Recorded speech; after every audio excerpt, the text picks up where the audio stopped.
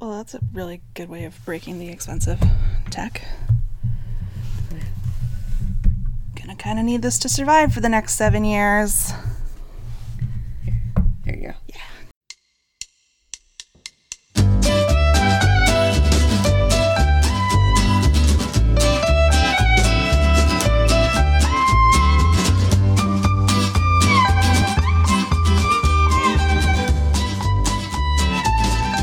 Hello, everyone, and welcome to the newest episode of Rabbit Holes Podcast. I'm one of your hosts, Elise. And I'm your other host, Andy. And welcome back to the show. Woo! It already sounds so much better.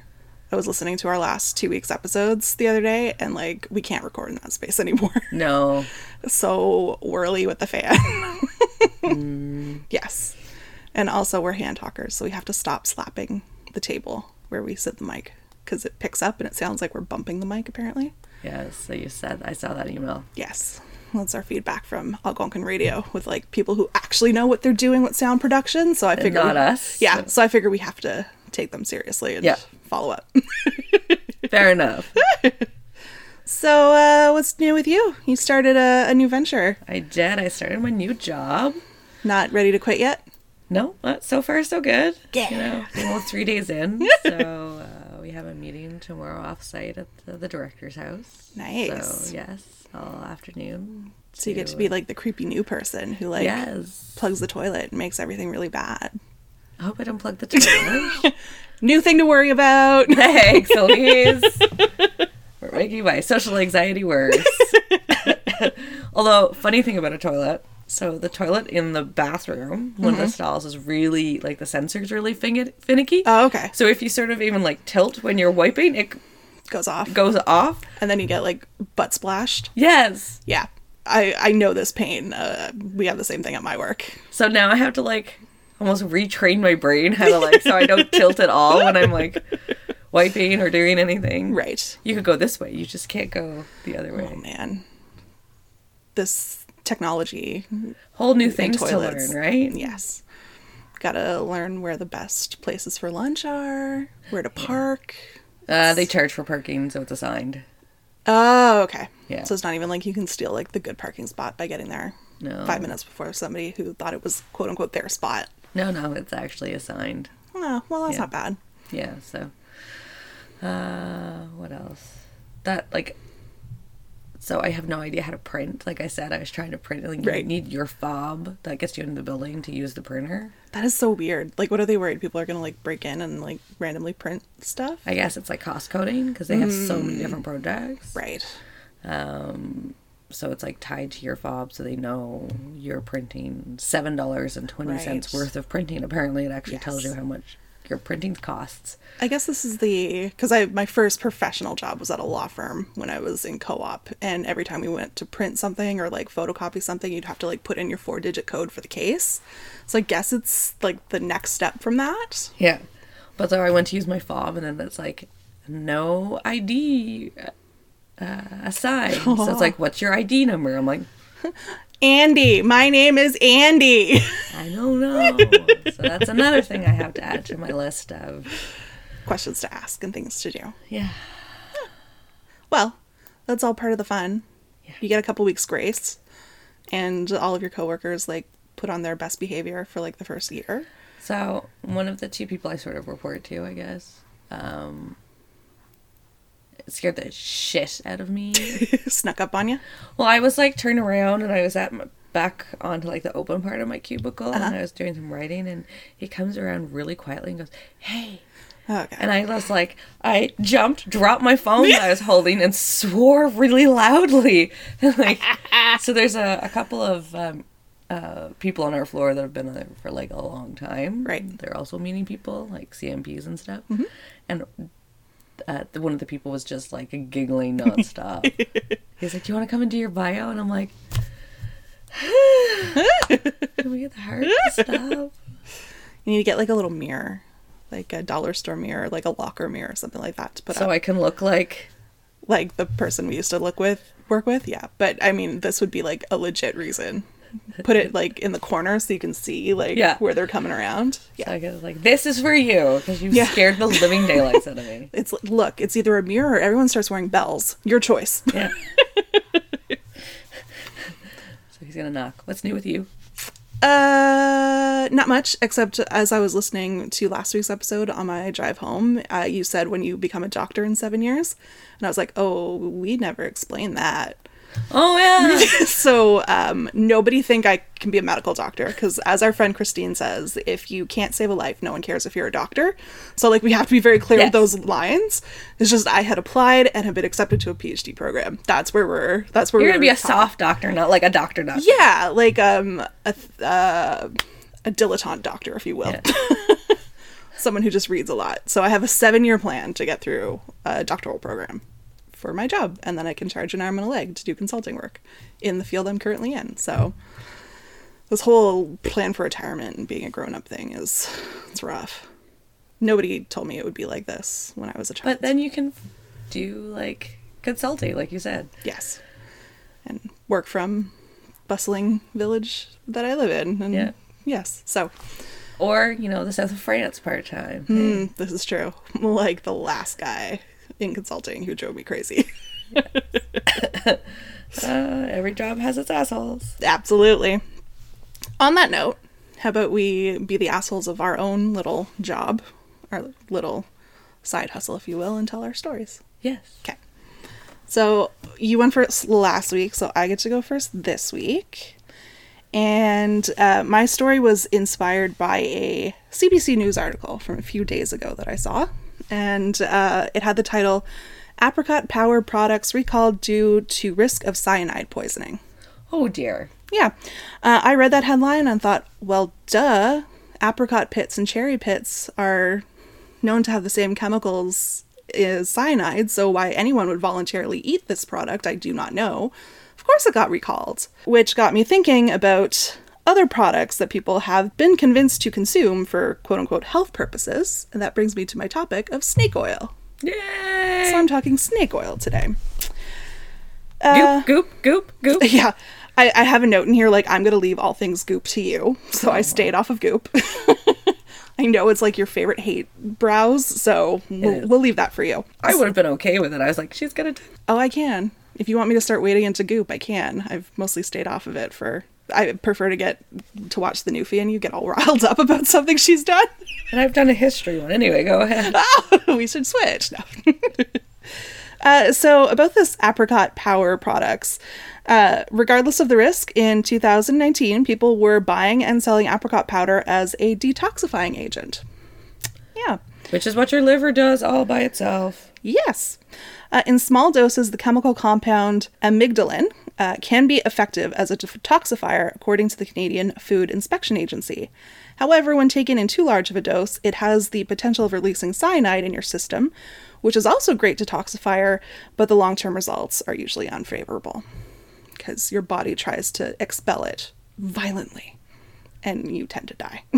Yes. So I'm assuming for both kind of chemicals that it does work as a detoxifier because it's purging them out of your body. The problem with this particular product, though, according to the CFIA, was that the recommended dosage on the packaging was far too high, and so they ordered the recall. It looked like it was the type of product you get in like a health food store, so it would never have been on my radar otherwise. Yeah.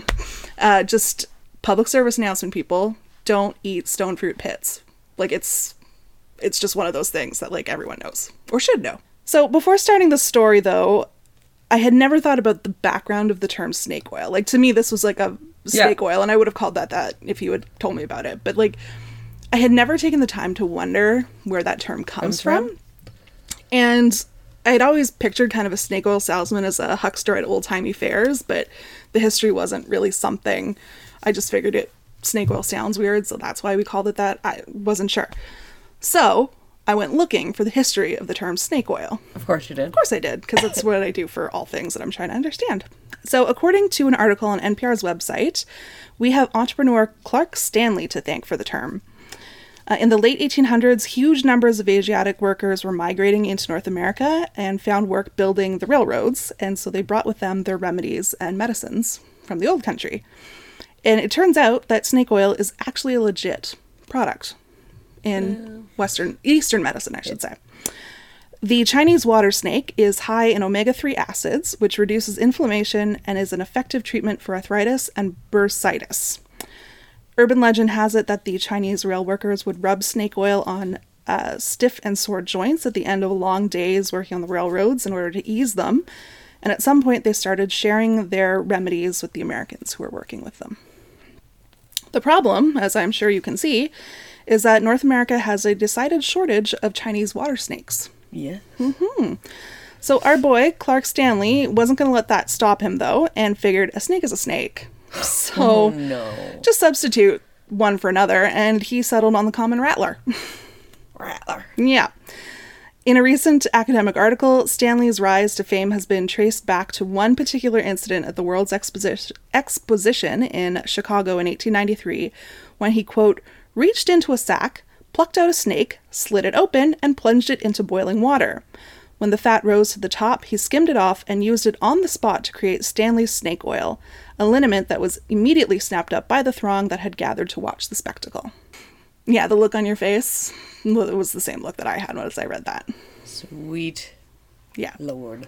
A fool and his money will soon be parted. Uh-huh. The problem, however, is that the American rattlesnake has about 3 times less of the omega-3 acid as the Chinese water snake, making his liniment complete bunk. Like, there just wasn't enough of the active properties in it to do what he thought it was going to do.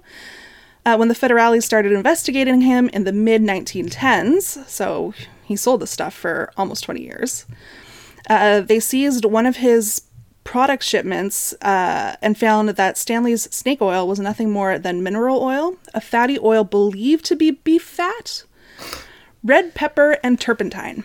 So it wasn't even snake. My next point, that's right, not a drop of snake oil. And that was a problem given the passage of the Pure Food and Drug Act of 1906, which was intended to stop the sale of these patent medicines like Stanley's snake oil. So the whole, like, buy it out of the back of a magazine product, like, take this cocaine to cure your cough, that kind of stuff. Like, they knew it was adulterated crap that people were putting in their bodies, so they passed this law specifically to stop people from buying patent medicines like that. And yet here we are. So in the end... vaginas and jade eggs. Yes, throwing stuff up our hoo-haws that shouldn't be there. In the end, Stanley was fined $20, and that's about $430 in today's value.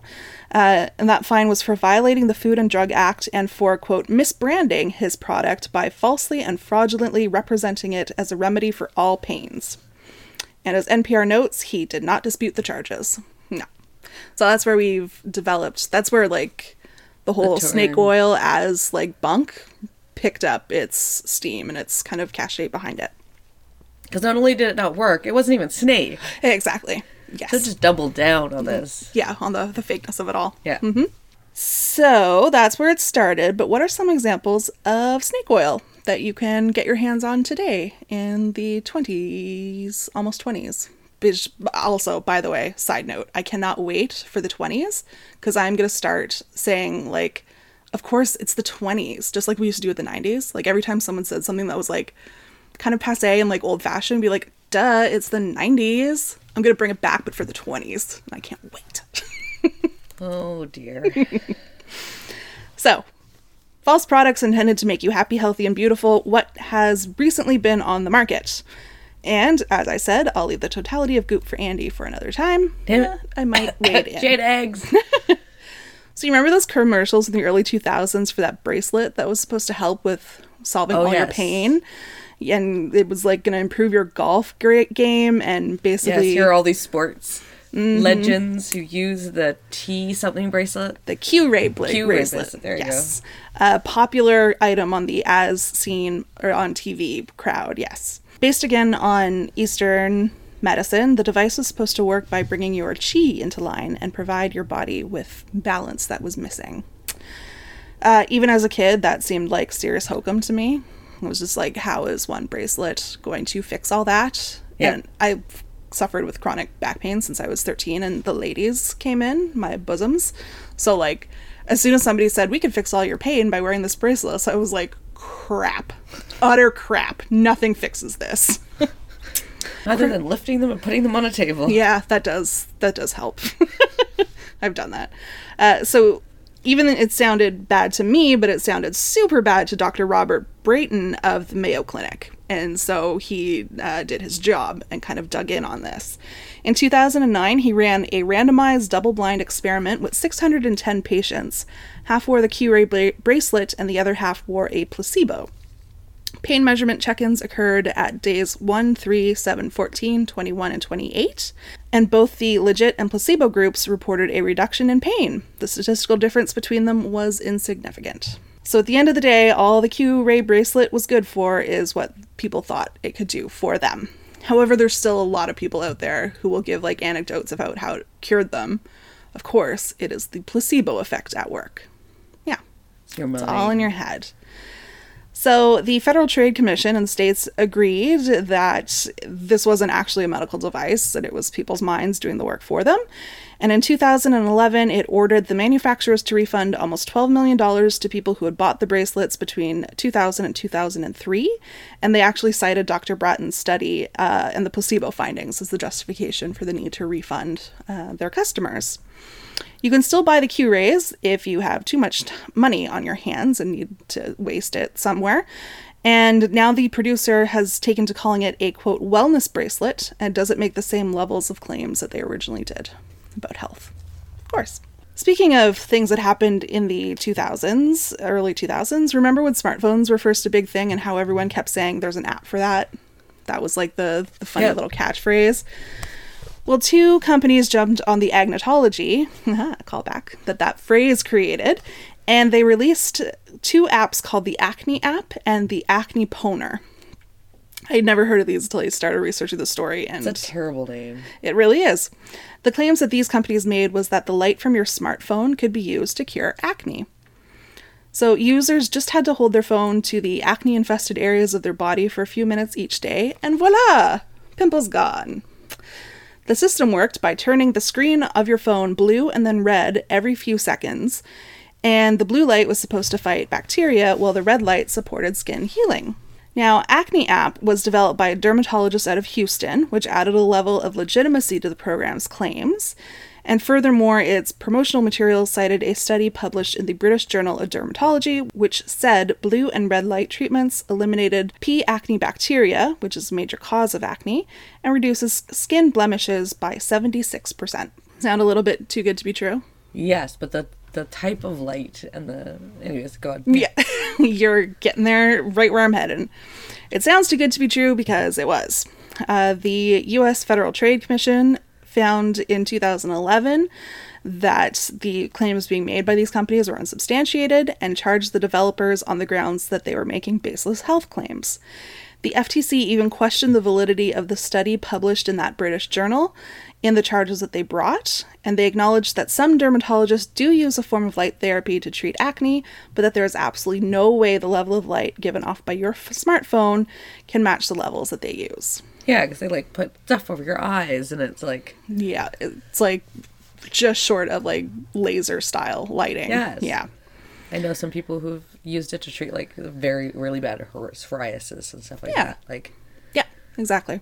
A fun fact, these cases were the first time that the FTC brought charges against app developers for health claims. Probably a good time to break the seal on that one. Yep. Yeah. Much like our good buddy Clark Stanley, the companies behind the apps decided not to fight the charges and agreed to alter the literature on their websites to remove any statements that couldn't be backed up by science. And they agreed to all statements? Which is basically all statements. And they also agreed to forfeit any money that they had made. And they made a chunk of change. It's not enough to retire. It's not a huge amount, but like it's nothing I would decline to cash myself. Yeah. So the Apple company, which was Acne app, reported approximately 11,600 downloads and charged $2 for their app. Whereas the Android version, Acne Poner, had approximately 3,300 downloads for $1 each. So between them, almost 15,000 people thought that their phones could cure their acne, and between them, they earned about $26,000. That's a lot of people and a fair chunk of change. Well, that's a lot of teens that are desperate to deal with their acne issues. Absolutely. The FTC wasn't dicking around here. The commission spokesperson was quoted as saying, quote, "The commission wants anyone out there who is making health claims with apps to know that the same rules apply to the marketplace as any other. You can't make a claim unless you have a reasonable basis to make that claim." And I'm assuming that Dick Wolf is going to come out of retirement to write a new Law & Order about this branch of law enforcement. Dun dun. Law & Order app unit. Yeah, exactly. I mean, Sci-Fi just canceled Happy with Chris Maloney, so he's not doing anything these days. Let's bring back Detective Stabler is all I'm saying. That looked odd. Yes. I never saw any of it, but It's on my to-do list at some point. But, yeah, it looked weird. Okay, so in those last two cases, the only people who got hurt were a bunch of aging boomers trying to grapple with the fact that everything was going to hurt forever for them from now on, so they were trying to fix that. And some pimply kids, as you said. Both groups had more money than sense, so I don't feel that bad. But there are a couple instances where modern snake oil kind of branches into the truly despicable and starts damaging real lives of the vulnerable people in society. So there's a couple of instances that I want to talk about in terms of that. The first is a product called Speak, which is reported or was reported to be a blend of nutrients that could help speech development in children in as little as 1 week from the start of treatment. So basically really like high-powered Flintstones vitamins that can make your child speak in a matter of days if they hadn't been speaking before. In their charges against Nourish Life, the manufacturer of Speak, the FTC stated that the company advertised that their products were clinically proven to support, quote, "normal and healthy speech development for kids, including kids with verbal apraxia and those on the autism spectrum." So just imagine your child has regressed and is no longer speaking or has never spoken, and you are able to find a pill, a magic pill that can fix it in a week. Of course you're going to do it. yes. There was no such clinical or scientific evidence to support this claim at all. It was completely fabricated out of whole cloth. The powerful part of Speak's marketing campaign were testimonials from parents claiming that children who had never spoken because the autism had stopped speaking were now able to communicate verbally in a number of days once they had started their regime. And some of the testimonials, like, I have no heart. It, like, Grinch style, like, started to, like, yeah. Nourish Life didn't mention, however, that they gave free products to some of those parents to get those testimonials. The FTC had a serious problem with that, because you have to state, I have received product in exchange for this testimonial. Additionally, the FTC said that Nourish Life bought hundreds of Google keywords related to childhood speech disorder treatments. So if parents searched online for phrases like help my child talk, autism treatment, or speech delay treatment, the ad for Speak would be the first to appear on the Google search result. But this is completely legal, by the way. So if you're searching for a cure for, say, athlete's foot, and you type that into Google, there's a very real possibility that the top Google results are bought and paid for by athlete foot powder companies, and they aren't the result of a natural search algorithm. So PSA to our listeners, be aware when you're Googling stuff. Go down a few. Yeah. Or, like, just do your due diligence on research before you really commit to anything. But does anybody trust, like, especially when it comes up, like, ad to the top, like your top? Yes, sometimes it's identified as an ad, but you can also SEO the shit out of your websites now, and you can buy those kind of ability to hide that. To me, this is a really bad one. As I said, it trades on the fear and desperation of parents who just want to see a, quote, normal, unquote, development in their child, and it's really just trading on fear and despair. Since this case in 2013, Nourish Life backed off its claims that it made about Speak, but looking at their website, which I won't be linking to because they're jerks, it's clear that they are in it to make a buck. There's lots of products for sale, videos to watch, and indoctrination materials to be had about living a natural, healthy lifestyle. I'm not saying what they're doing today is all that bad, but the whole Speak thing kind of paints them with a certain brush in my mind, and I don't want any piece of that. Yeah. I'm not going to believe anything else they put on their websites because I can't trust any of it. No. But let's talk about the Mac Daddy of all modern snake oils on the market, and this is the one that kind of also launched this. It was on my list of things to do. The snake oil is probably the worst because there is no product to buy since you can make it at home yourself. Any guesses? Is this the cabbage? It is. It's Jilly Juice. So I first learned about this from an article that you sent me by a BuzzFeed News writer, Nidhi Subaraman. And there's a couple articles that Nidhi wrote. It's really worth going over to BuzzFeed and like just searching for the term chili juice and read everything that she wrote, because it's really like, what's the word? Engaging. Yeah, like in what's that word? Captivating. Captivating. That was a really hard walk for me to get to that word. Captivating.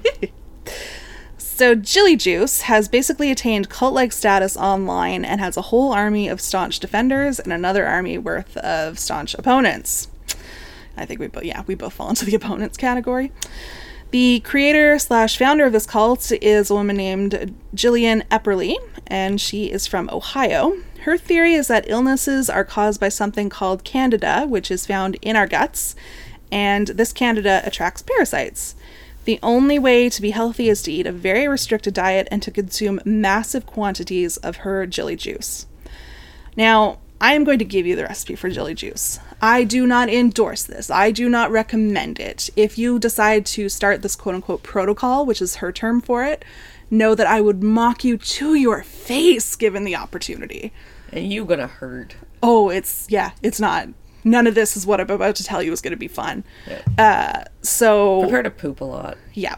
Rabbit Holes podcast does not endorse this in any way. Hell no. And we strongly suggest you do not do this. Yes. So the protocol/recipe is add a tablespoon of pink Himalayan salt to 2 cups of water and 2 cups of cabbage or kale. Puree in a blender, pour into a glass jar, cover, and leave at room temperature to ferment for 3 days. Drink a few cups nightly, up to a gallon a day. Yeah, Andy's gagging out. I do not blame her. No part of this sounds appealing in any way. I don't yeah. It's like fermented. The idea of fermented drinks. Well, I mean, wine and beer is fermented, but like fun fermented. Yes, but I don't like wine or beer, so that's true. So you'll know it's quote-unquote working if you experience nausea, headaches, dizziness, and explosive diarrhea, which she has rebranded as waterfalls. Because that's exactly what I want when something is working. Yes. Is for waterfalls to come out of my anus. Yes, exactly. Allegedly, you can check your toilet bowl after a waterfall and spot the parasites that have been making you sick. I think what you're actually finding is like corn that had happened to be caught up on like one of the curls in your intestine for a few years, and like now it's finally been released. So, oof. Is this stuff going to purge your system? Hell yeah, it is. It's basically sauerkraut jello by the time you consume it, so your body doesn't want it in you and will do anything it can to get it out. So yeah, you are gonna waterfall the crap out of you. No pun intended. Like, it's gone. Can it cure cancer, regrow limbs, and make you live forever? All things Epperly has claimed it can do? Hell no, it cannot. Regrow limbs? Yes! Oh my god. Regrow limbs, cure cancer. Like, she is swinging for the fences on her claims. She is batshit crazy. Yeah. So here's the problems. Jillian Epperly is not a doctor.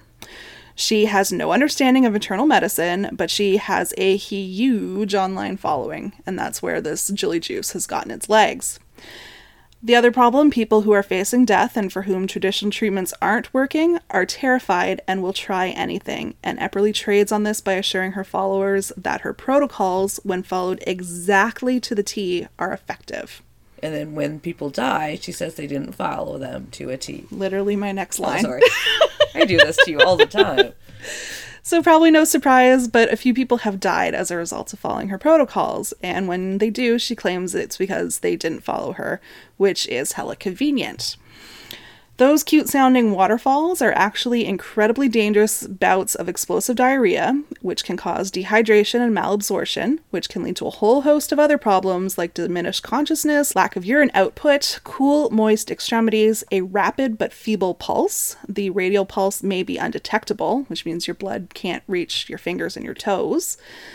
Low or undetectable blood pressure, and peripheral cyanosis, which is, again, the blood withdrawing from the outer layers of your skin to get back into the center to circle and keep your organs alive.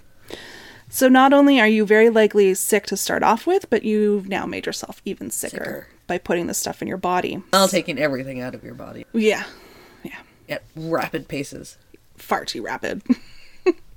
So, of course, a train wreck like this, Dr. Phil just couldn't resist. And there was a 2-part show where he brought Epperly and some of her supporters on, as well as some of her online opponents on to face off against one another.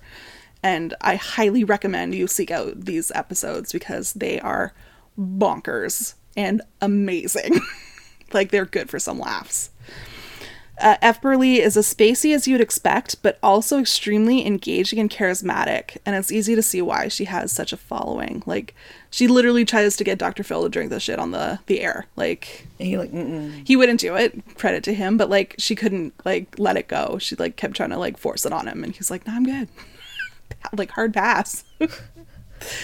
The show, if I'm remembering right, because it was a few months ago, if not a year ago, was supposed to be about getting people to cool it on the Facebook wars, because that's where, like, this whole movement began and is living and is growing, and, like, people are attacking her, they're attacking her supporters, it's going the other way as well. Like, it is ugly. Like, grown people should not be behaving like this, but, like, it's happening. Also, grown people should know better than to drink fucking fermented cabbage juice, and I'm sorry, Algonquin. Yeah, but it had to be said. Yeah. On the show, Epperly also laid out how she managed to monetize Jilly Juice, given she wasn't selling a product and was in fact giving away her protocol, and she makes her money by charging for consultations. So if you would like to speak to Jillian, you can set up an appointment and pay her for her time. Oh, hell no. She claims her consultation fee is a result of her massive popularity. There's just so many people to talk to now that she had to put some kind of barrier in place, and charging happened to be what she settled on. What does she charge? I did not look it up. I didn't want to give her the thrill of an extra count on her websites. Yeah. I'm going to assume it's not a little amount because she's not monetizing this elsewhere.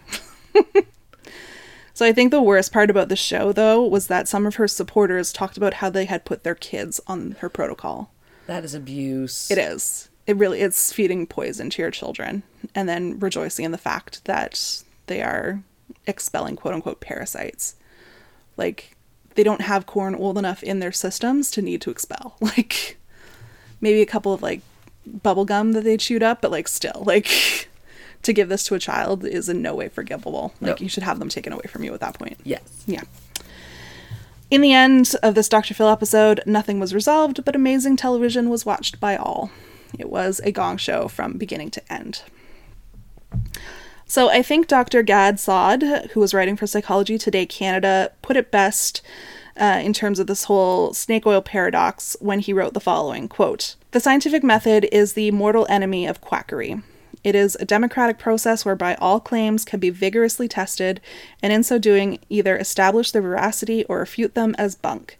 Within the consumer domain, there are endless product claims that are wholly unsubstantiated by any scientific testing, and yet consumers are willing to spend billions of dollars on empty promises." So if you can't trace back the testing phase of this medical product, it's probably not going to do what you're saying it should. The power of human mind is amazing. Snake oil can be incredibly effective if you believe it can be. But from gutting and throwing a snake into a boiling pot in the 1800s to pureeing kale and letting it rot before consumption, I think it's safe to say we haven't come as far as we would like to think we have. No. And that is the horrifying tale of snake oil sales. Well, it actually ties in really well to my story. Oh, perfect. Yeah. I love when that happens. So tell me your story. So, again, my story comes from Live Science. Of course. Which is an inspiration for so many of my rabbit holes, but it doesn't have anything to do with bugs, so you're okay. Yes!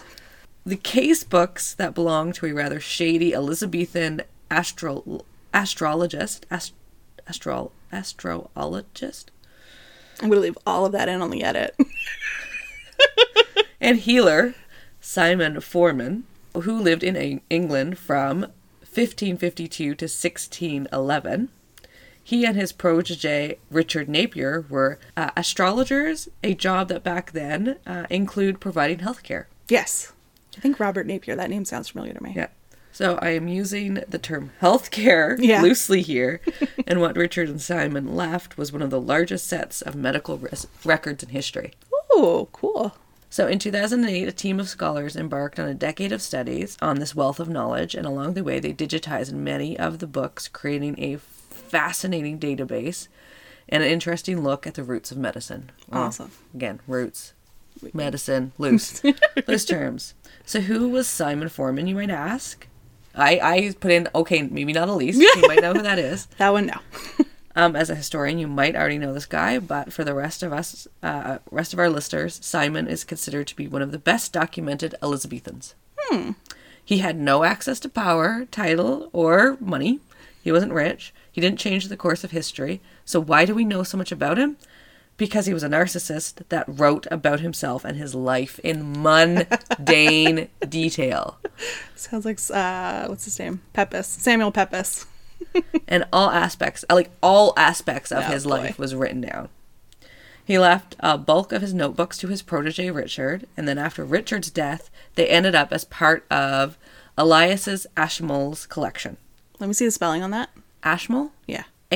Ashmole. This is ringing some bells for you, I can see. Yeah, it might have been one of the founding collections to the British Library. It's at the Bodleian Library. Bodleian, that's it. And Ashmole 782 might also ring some bells. Let me talk about that. Cat. Upon his death, Elias Ashmole's death, he donated to the University of Oxford all of his collection, which was books, manuscripts, a collection of just a ton of stuff. Written work, yeah. Not even just written work, he had other things. Oh.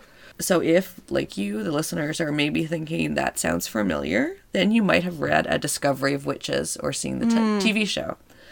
So for those of you who have no idea what I'm talking about, this trilogy sort of revolves around this mystery of this missing manuscript referred to as Ashmole 782, which is actually, and she uses that in the trilogy as that missing book, like the Book of Life. Okay. Right? That becomes the Book of Life for her. But it's actually a real life missing manuscript. Yeah. So the real Ashmole 782 was originally donated to the Bodleian Library at Oxford University in 1858 as part of the previously mentioned collection. The manuscript was designated Object 782. Mm-hmm. So 782 out of this collection. That tells you how big this collection was. And was described just as it states in the book, an anthropological or a thesis containing a short description of man in two parts, first anatomical and the second psychological. Most people agree that the real book was lost due to shelving or catalog error. Yeah. When you've got so many items kicking around. Yeah. Yeah. Probably some intern walked it as item 782, put it down on the ground and went to grab 783, and that was the last time anyone saw 82. Yeah. So it's still lost to this day. And she created spun a whole story about it. I mean, that author is a historian. Right. So she took that sort of mystery and just... It's like my whole T-chess guy, John. I would love to write a book about that one little tiny glimpse of history. Yeah. You should someday. So, because she states that writing that book was sort of as a historian, you look at these things, but as a historian, you have to stick. As a historical fiction writer, you could sort of... Gloves are off. Yeah, you could take that and say, this is what I think could have happened. This is just a whole fiction. But, you look at Alison Weir, who writes really great historical fiction about real people that she does actual research on. But it's this is my actual research, and here I'm going to fill in what I think probably might have happened. Right. And make it juicier. Yep. I wasn't a big fan of her last book, but she's better than the one you don't like, that I don't mind. Philippa Gregory? Yeah. Who's never written a likable main character in her entire career. That's my problem. I read her and her characters are just I would love to do nothing more than slap you right now. I enjoyed Lady of the Rivers. And the White Queen and Lady of the Rivers and the Red Queen. But again, the Red Queen, which was Henry Tudor's mom, was a hateable character. Because she wrote that series, and I actually haven't finished all of them, but she concludes that it wasn't actually Richard who killed the boys. Right. She figures if someone else, said she assumes that sort of it was probably something to do with Henry Tudor's mother. Right. Well, I'm never going to know myself because I Yeah. refuse to read any more of her works. Yeah. It's an interesting theory, and she goes in behind like why she thinks that's like a plausible theory, because it's as plausible as anything else. Right. So. That's, yeah. Anyways, we digress. So back to my favorite shit. Simon was shady AF. At that time, it was understood that celestial movements influenced human lives and bodies through hidden beams. Well, of course. I mean, I literally just today had a conversation with the dean of the school that I work at about astrological charts and whose was in what zodiac and what that meant. So to quote a University of Cambridge social historian, Lauren Castle, astrologers, like Foreman, understood how these forces worked. Well, yeah, if you're making it up, you can understand it just fine. It's also notable that he had a penchant for attempting to seduce his patients. God. And they had to add, so like when they categorized these digital files, they actually had to add a code to categorize for stalking to the database because he would stalk his patients. Oh my God. Creepy. This is like real, like true crime podcast about to happen. So they did, these team of scholars did a bunch of work to digitize these books and decipher this guy's handwriting. Because, I mean, I can't say much, but geez. Yeah. Kudos to them, because, like, it was a lot of You learn after a while. shorthand and, like, symbols for stuff that we don't even believe in anymore. Right. And I get that at some point that makes sense to them, but Yeah. wow. So on the website, the books are searchable by a number of factors such as age, practitioner, date, symptoms, and occupation, just to name a few. So they do a day in the life of Richard Napier. So 7:18 a.m. he saw Sarah Cage, an 18-year-old at Esther, living as a maid to a shoemaker, and she bleedeth much and has trouble in her head. Napier cast an astrological chart for that moment, and his judgment of the case is that which should go downward goeth out, voyage out of her nose twice a week. I can't even begin to try Decipher to that? figure that out. Like, she's supposed to induce a nosebleed twice a week? Yeah. She also, I think, was just chubby, because she was also short-winded. Oh, well, as someone who gets winded going from the bed to bathroom in the middle of the night, I can appreciate that. Her head was giddy, and she was a well-favored maid, but is hoven, swollen, Yeah. and short-winded. So, Well favored means yeah. she had full stays. She had no boobies. Yes. So there's a couple others. So, he saw that person at 7:19. At 8:16, he saw Alison Harrison, about a 51, a widow, who was not wealth this fortnight.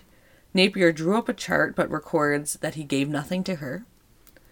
At 8:50, he saw Mr. Andrews, who was sending to know whether his mother-in-law was be likely to live or not, or nor, N-O-E. Some things never change. He was sent without her consent, so Napier drew up a chart but records no judgment nor indicates any treatment. Nevertheless, he writes inside the chart that she, C-H-E-E, recovered. Yes. Old school spellings are fun when you're a historian. I should have made you read this. At 8:15, he saw someone else, a 40-year-old woman, who was miserably handled in her limbs and poor and low brought, and she was full of blisters and itches. Ugh.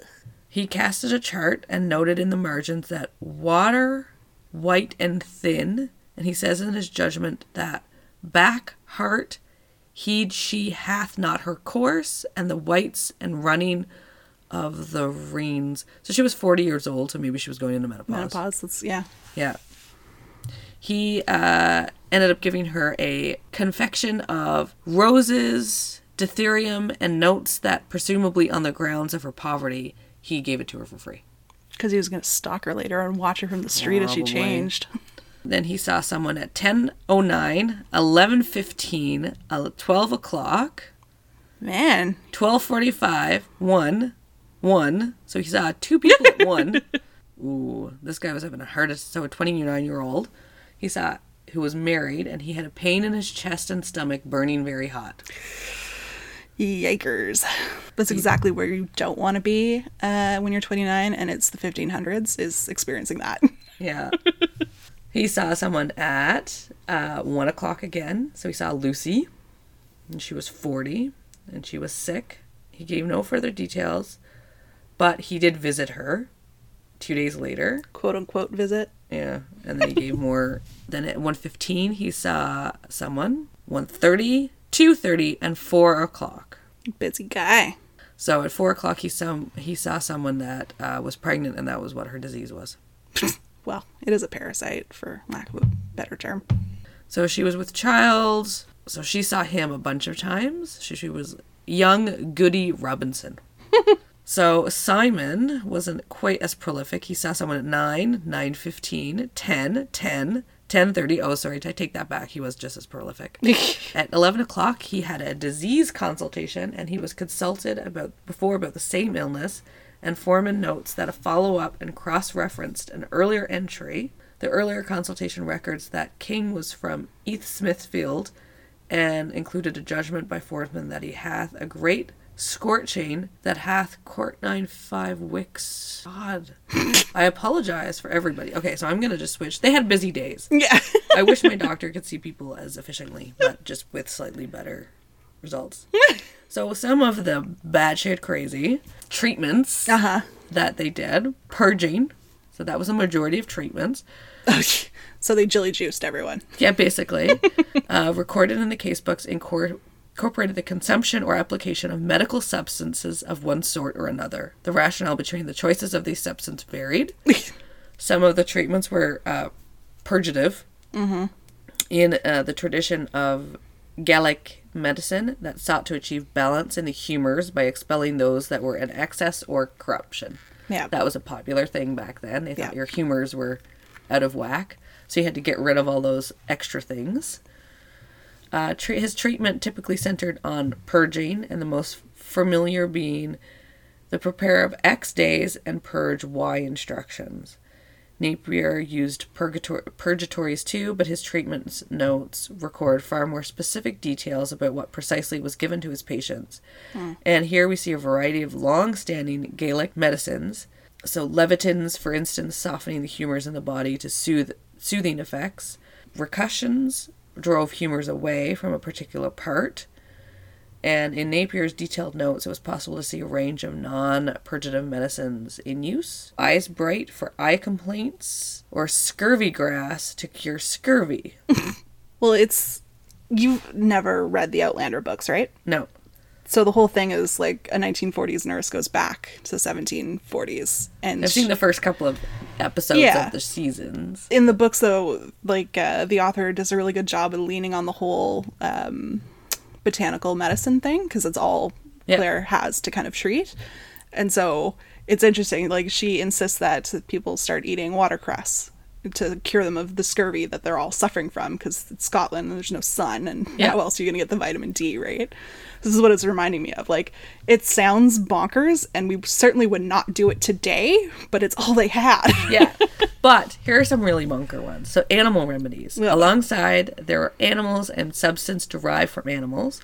One entry advised someone who had been bitten by a mad dog was told to eat the liver of the dog they killed. What's the hair of the dog that bit you?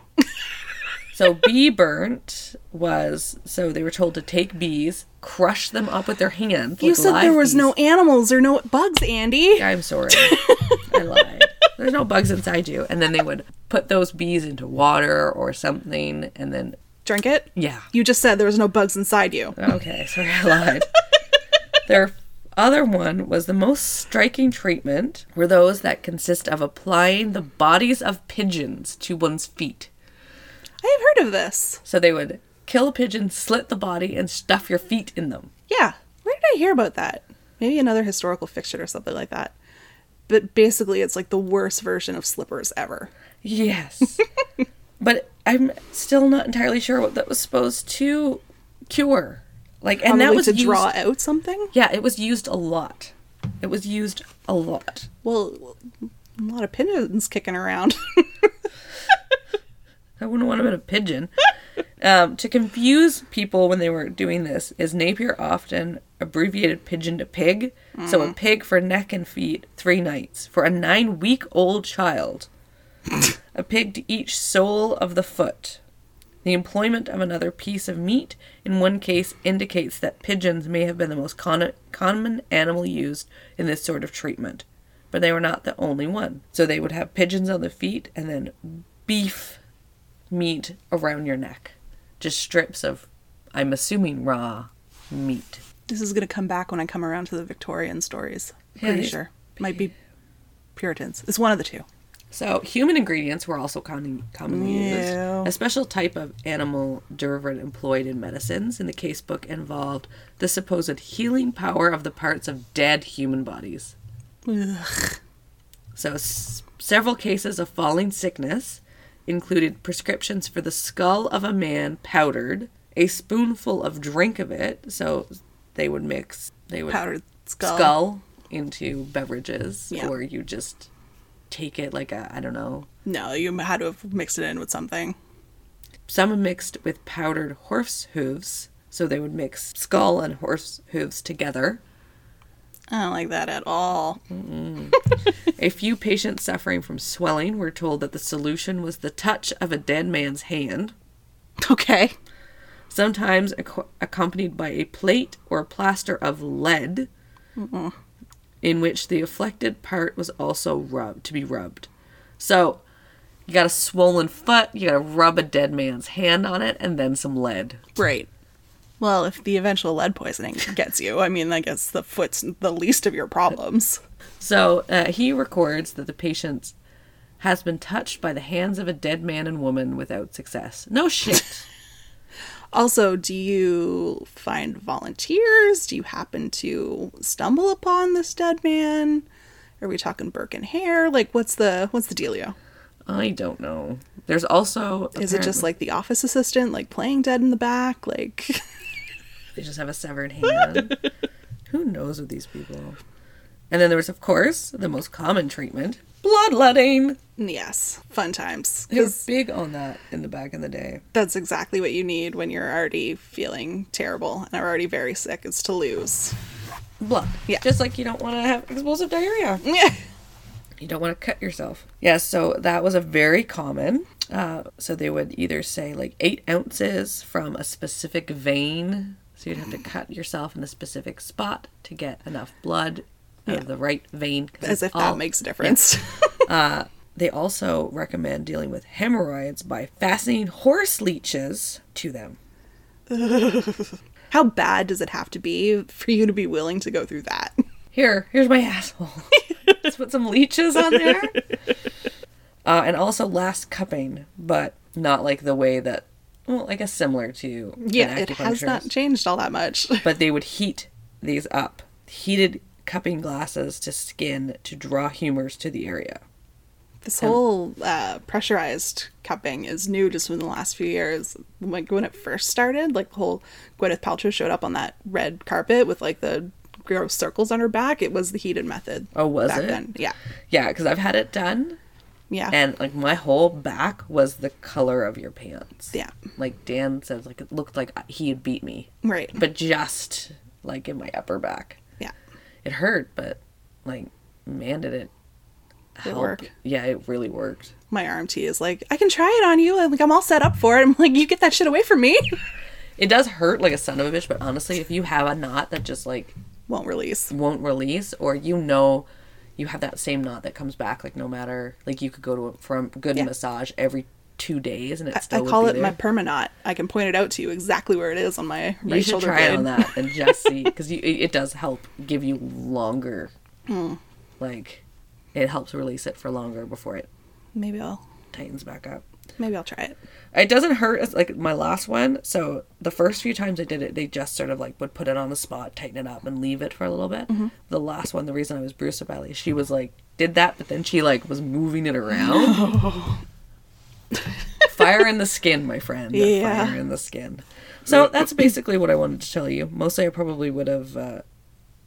it's a little hard to read in Old English. So I will link to the case files. They all have it digitized. And some of them, like, I read some of them, but they were really, like, not very descriptive. But then they have some spots where they have more descriptions from what they sort of conferred. Or, I guess not conferred, inferred from. That's the historian's joy when you're going through databases, like, or documents like that, and it's just like 1 or 2 lines, and then you hit the real juicy one.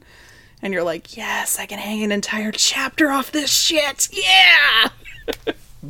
Busted slit pigeons. Yeah. That's what made me do this story. So, sorry. It would have been a little bit better had I been able to read it a bit better, but it is what it is. But yes, so it goes together. Old-timey fucking... You've been swearing a lot this episode, I would just like to say. You need to be like, hey, I can go back and do it. I now have like a list running for Algonquin where I say like timestamp the swears so they have an easier time finding them. I have to say, even in the last one, there were more yours than mine. Because you are more conscious about it and I'm not. I know. So, nice thing that these topics go together. Yes. Like crazy, medical, Yeah. old-timey, doesn't Bunk. actually work. Hokum. Holcomb, please, we do not condone you killing some pigeons. Any of this. Don't do any of this. Even if you happen to find an already dead pigeon, don't mess with it. Yeah. It's got all kinds of mutilate it. yuck on it. Yeah. Don't mutilate dead bodies, people. Don't No. eat fermented cabbage that's been sitting for a couple of days. Go see an actual doctor. Yes. We are not doctors. These guys were not doctors, no matter what they call themselves. Oh, hell no. In 7 years, I will not be an actual doctor. I will be a dilettante doctor. Yeah. You'll be a doctor of theology. Yes. Philosophy. Philosophy. Yes. Doesn't matter because I can't save a life, so no one but my mom is going to care. As Christine says. You will be a PhD as opposed to an MD. Yes. Equally as long commitment, but that's my bad. Oh, But- I think it's awesome. But that's our show for this week. If you would like to find out more about the show, head over to our website, www.rabbitholespodcast.com.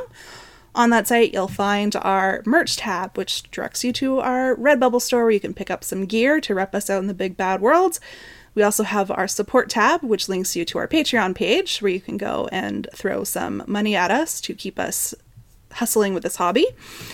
Our email address is rabbitholespodcast@gmail.com. Drop us a line. Let us know about rabbit holes that you enjoy and want to fall down or that you would like us to fall down for you, and we'll see if we can't put together a story for you. And just a reminder that the Ottawa Podcast Festival is happening on August 24th. Yes. Today, the day that we're recording, we got to announce our location, which is the Live on Elgin. It's where a lot of great bands come and play and a bunch of other kind of performing acts right downtown. Great location, close to bus, close to food, close to the nightlife on Elgin. So definitely come out and see us. The website for the festival is www.ottawapodcastfestival.com. Please don't make me waste my summer and make this a good event. Yes. We will be conning all of our friends and family into buying tickets. It's not conning, it's browbeating. It's true. Because it's going to be awesome. So, Yes. if you are a friend and family member, then expect to get an email or a Facebook invite. You know what, just take a photo on your phone of like the ticket that you bought and then just send that to us, and Yeah. it means we won't be bothering you. You don't have to get me anything for my birthday if you buy a ticket. And come. Yes.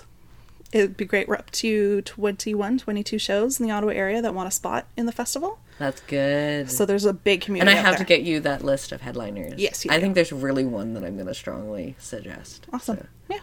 So the next big announcement might be about that. Yeah. So who's going to headline our show for us. So stay tuned. Do check out our website for that information. And yeah, what's that on that? you can reach us on the social media. On Twitter, we are at Rabbit Holes Pod. Yes. On Facebook, we are Rabbit Holes Podcast page. At Instagram, we are Rabbit Holes Podcast. If you like what we're doing, you can go and give us a rating or a review. You can recommend us on Facebook. We really appreciate all of your amazing support. So thank you so much. You can also just tell your friends and family and colleagues all about it. So I've already been chatting us up at my new job. Brave. Which Bold might move. be brave, yeah. So that's it for this week, and there's only one last thing to do, and that's to remind you that if you don't know where you're going, any road will take you there. Bye, guys. Bye.